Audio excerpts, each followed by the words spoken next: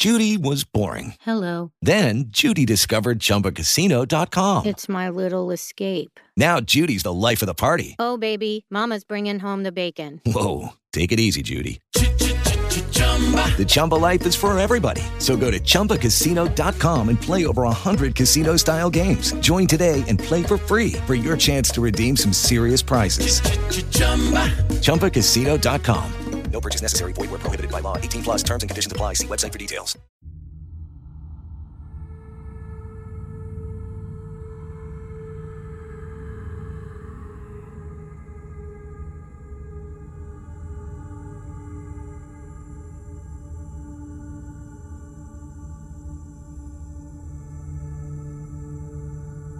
In October of 2018, the Washington Post ran an article entitled "Archaeologists Find Vampire Burial Site of Child Feared Capable of Rising from the Dead." More than 1,500 years ago, in a vast Roman villa, a young child was buried with a large stone the size of an egg in their mouth.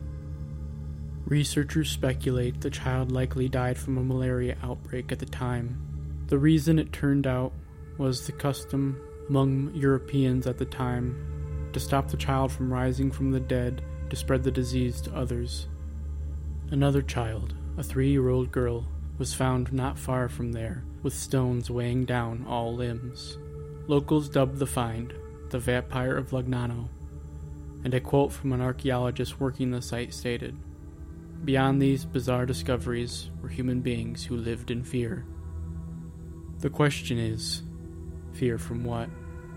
Many, familiar only with the sparkling erotica of the Hollywood vampire craze, might be perplexed to hear of the vampire being dispatched with stones. In fact, the vampire of folklore could be destroyed many ways. A popular method was to drive an iron stake through the suspect's head.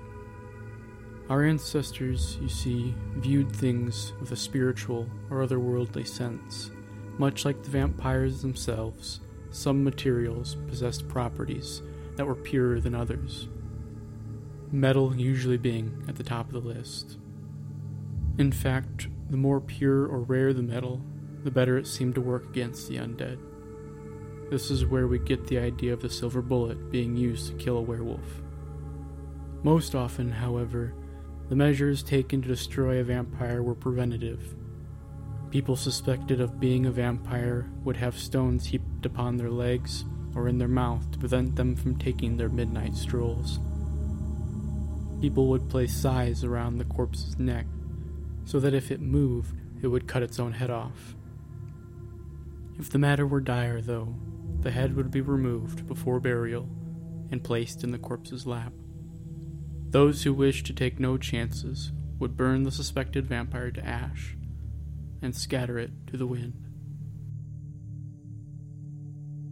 You're listening to Devilry, and I'm Matthew William Motzinger.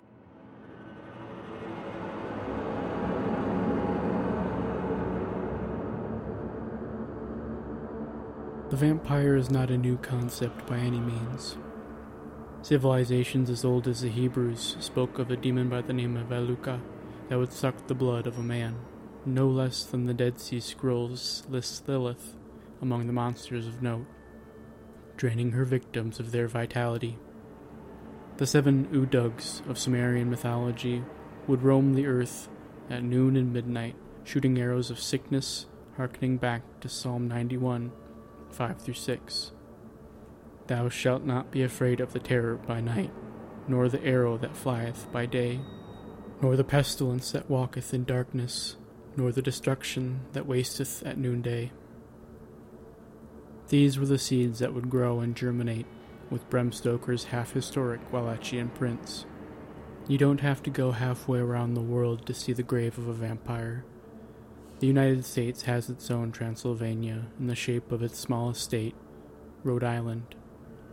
Just over 20 minutes outside of Warwick, in the small hamlet of Exeter over 200 years ago, Stuckley Tillinghast had a dream. Stuckley was an industrious and hard-working farmer, known around town for his good sense, fair dealings, and prudent nature. He married a beautiful woman and settled down to the life of a gentleman farmer. As time passed, Stuckley's farm and family grew. His wife produced no less than 14 children, and Stuckley, for his part, increased his land holdings to one of the largest in the area, and at the turn of the century was doing quite well for himself. It was then he dreamed that half the trees in his orchard withered and died. Uncertain of the dream's portent and disturbed as to what it might mean, he worried to no end. But he did not have to wait long.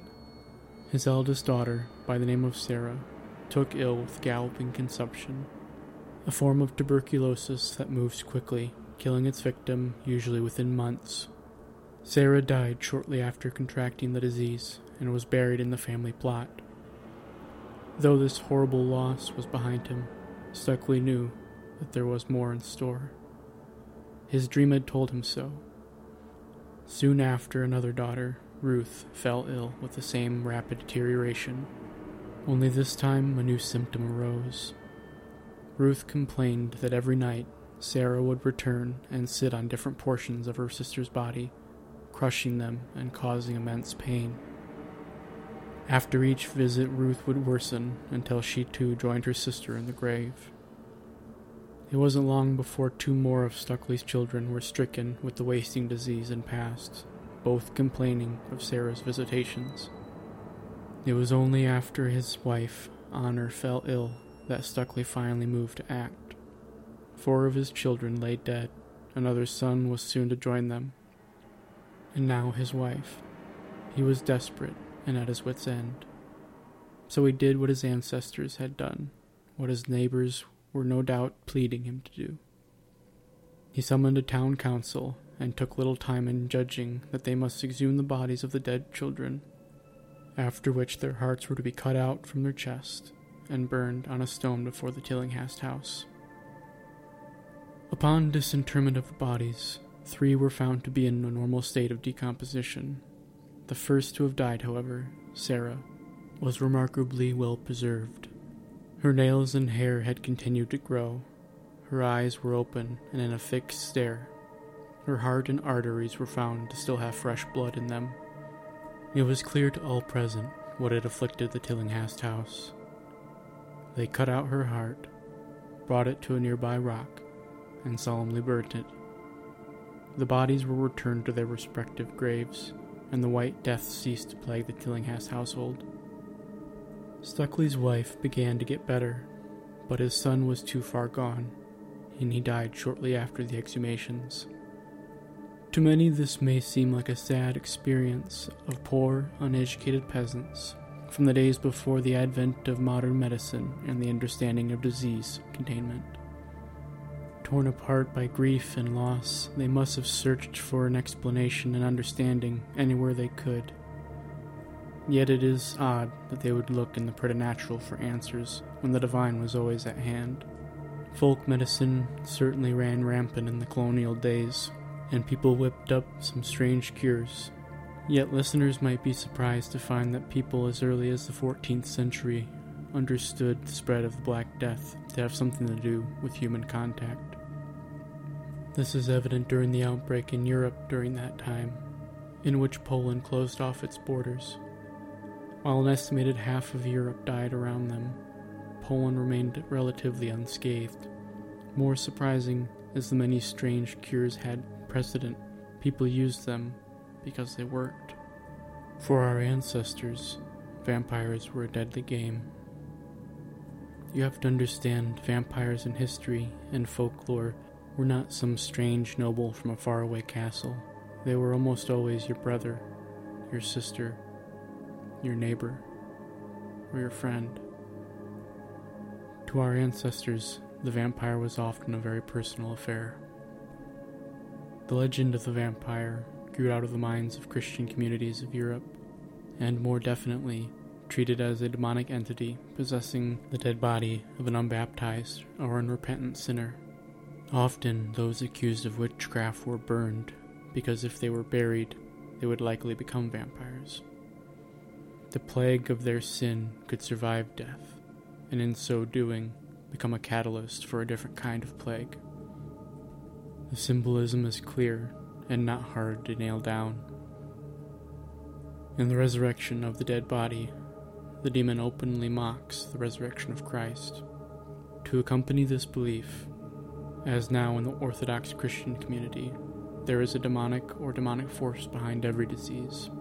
Just as the Roman Catholics profess belief that there is a demon behind every sin, the vampire fused both beliefs into a new horror the world had not yet seen. The vampire was a horrible, disgusting, creeping thing. It loathed all existence, most of all its own, and would spread death and disease to all in the community.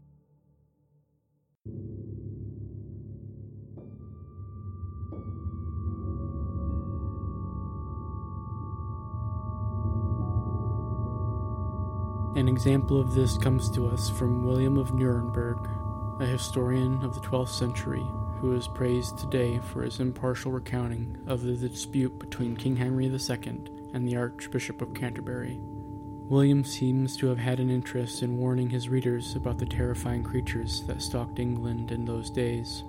He marks the story from Yorkshire of a wicked man who got into some kind of trouble with the law, which caused him to move to Castle Anitus. He did not seem to learn from his mistakes, however, because after marrying, he subsequently died while injuring himself in an attempt to catch his wife in adultery. William notes the man died without repentance, yet was given a Christian burial. This did little good, however. As soon after, the man returned from the grave and roamed the streets, pursued by a pack of dogs, poisoning the very air of the town, until in every house death reigned from the monster's putrid breath. As the plague spread, many in the town began to flee. Out of despair and confusion, the parish priest called a council to discuss how the best to deal with the evil in their midst. While old men talked, young men took action. 2 brothers who had lost their father to the creature were out for revenge. They grabbed a spade and sulked to the graveyard, for they knew what action might be taken to rid them of this horror. They dug up a shallow grave and found before them a terrible sight. The body was bloated beyond belief. Its clothes were tangled and torn to bits of rags and blood. In a fit of rage, one brother struck the corpse with a spade, after which a vast amount of blood began to spout forth from the wound, leading them to believe the creature had stuffed itself by the blood of their many dear friends and neighbors. They then dragged the corpse outside the city, removed its heart, and cut it into tiny pieces, and burned both heart and body on a great pyre.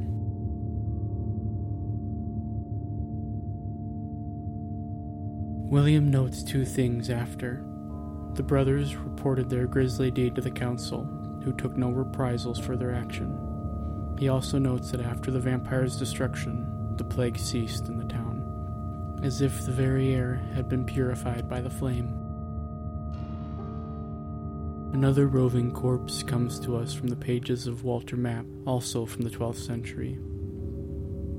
In his work, he describes a young military man by the name of John Ludden, who wrote an appeal to the Bishop of Hereford, asking for assistance in dealing with a deceased house guest who returned nightly to torment the home. Each night, he would stand outside the house and shout the name of an occupant 3 times. The person named would fall sick and die within 3 days. It was found the deceased had been an atheist and died outside the church. The good bishop surmised that by some intervention, the devil had taken possession of the undead corpse, giving it its supernatural proclivity. He instructed to disinter the corpse, cut its throat, and sprinkle holy water on and around the grave. William did as instructed and reburied the corpse, but it was all for naught. The monster continued to torment the inhabitants of the house until one night William heard his own name called. In a mad frenzy, he grabbed his sword and rushed after the monster, swiftly cutting off its head, after which the nightly attacks ceased. The peasants of the 12th century knew of the plague. They knew its devastation of a community, the corruption of the body, the horrible death it induced. They knew a suffering and a fear far more horrible than most of us could ever understand today. for they faced it in their daily lives. Was the vampire merely a byproduct of this fear, or fear a byproduct of it? Our forefathers saw man as a dual being, part spirit and part animal, with a foot in both worlds. Evil, like the disease they faced, was a real and palpable thing, and it was born of men's actions in life, and paid for in their death. For them to make the jump to a corpse being possessed and returning from the grave was not a hard leap of faith. Should we disparage their fear and say they were fools? In the aftermath of the Tillinghast vampire, the rest of the family moved on. Stuckley lived to a ripe old age of 85. He and his wife Honor lost 5 children to the clutches of the undead. But he was not the only Tillinghast to have slain a creature of the night, and it is often wondered by folklorists if Mary Tillinghast listened at her grandfather Amos's knee to the stories of how, as a young man, his father had stopped a vampire epidemic from destroying his family by exhuming the corpses of his siblings and burning their hearts.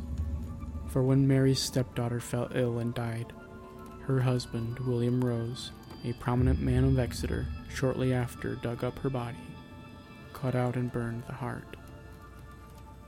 One might easily imagine, then, that when a daughter of William's neighbor, a Mr. George Brown, fell ill and died, William likely advised him that the only way to halt the death of his son was to exhume his family, find the vampire that was feeding upon them, and destroy it. Listeners might already be familiar with the vampire case of Mercy Brown, as it is the best documented case of vampirism in the United States, and has been covered many times. But for those not familiar, I will recount it here. George Brown was a well-to-do farmer of Exeter, Rhode Island. But like many of the time, consumption ravaged the world around him. In the late 19th century, more than 25% of the deaths in New England were attributed to tuberculosis. The Brown family fared no better. In 1883, George's wife, Mary Eliza, died from consumption, followed by his eldest daughter, Mary Olive, only 7 months later. He was granted a short reprieve from the destruction of his family, but less than a decade later, his son Edwin and younger daughter Mercy would both become ill. Edwin was sent to Colorado Springs in the hopes of a cure, while Mercy stayed behind and slowly died. Edwin would return home, knowing that he did not have long to live and not wanting to die in a strange place far from home. Mercy died not long after his return, and it was then that the community took action and pleaded with George that the only means by which to save his son was supernatural. Not wishing to take part in the grisly ritual himself, the members of the community called upon a medical examiner by the name of Harold Metcalf, and then got down to work. After digging up first his wife and eldest daughter and finding them in a normal state of decomposition, the team then moved to Mercy, who, it was found, still looked ruddy, with her hair and her nails grown, but most telling was that blood still flowed in her heart and veins. The townsfolk had found their vampire. The good doctor protested that because the body had been stored during the winter and then buried in the spring thaw, the delay in her decomposition was normal, and nothing about her was unusual. The men paid him no mind, and promptly cut out her heart and liver, burned it on a nearby stone. They then took the ashes and mixed it in a tonic, and gave it to Edwin to drink, in the vain hope that this might inoculate him from the vampire's clammy embrace. It was of no use, though. Edwin died not 2 months later, leaving his father utterly alone.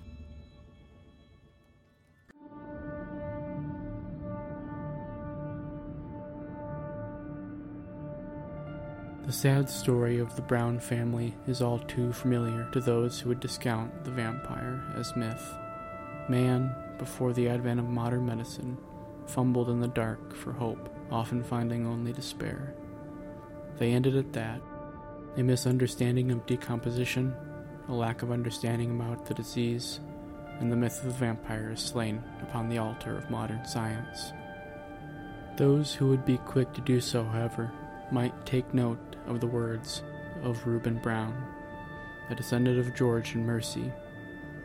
In 1984, the 87-year-old Reuben was likely the last living witness to those who partook in a vampire slaying in America. His words, strange and forgotten, are rarely noted in Mercy's clean-cut case of pre-modern misunderstanding and ring hollow in their judgment. He said that all who grew sick and died in the Mercy Brown case had marks on their throats, and that no one knew how they got there.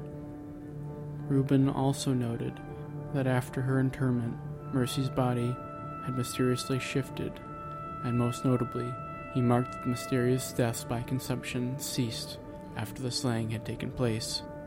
He stressed in his own words, "My father believed she was a vampire. He said all those girls had marks on their necks and throat when they died."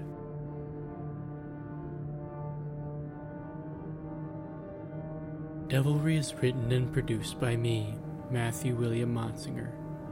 Music by Kevin MacLeod. If you enjoy listening to Devilry and would like to help support us, please subscribe and rate the show on iTunes. A transcript of this episode, as well as a full bibliography, is available for free at devilrypodcast.com. Go there if you'd like to know more about the strange and the terrible things of the world. And as always, stay weird, my devils.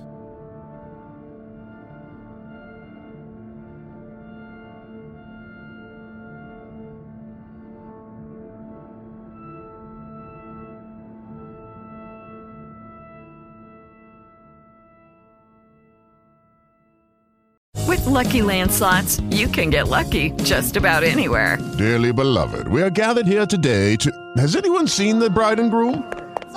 Sorry, we're here. We were getting lucky in the limo and we lost track of time. No, Lucky Land Casino, with cash prizes that add up quicker than a guest registry. In that case, I pronounce you lucky. Play for free at LuckyLandSlots.com. Daily bonuses are waiting. No purchase necessary. Void where prohibited by law. 18+. Terms and conditions apply. See website for details.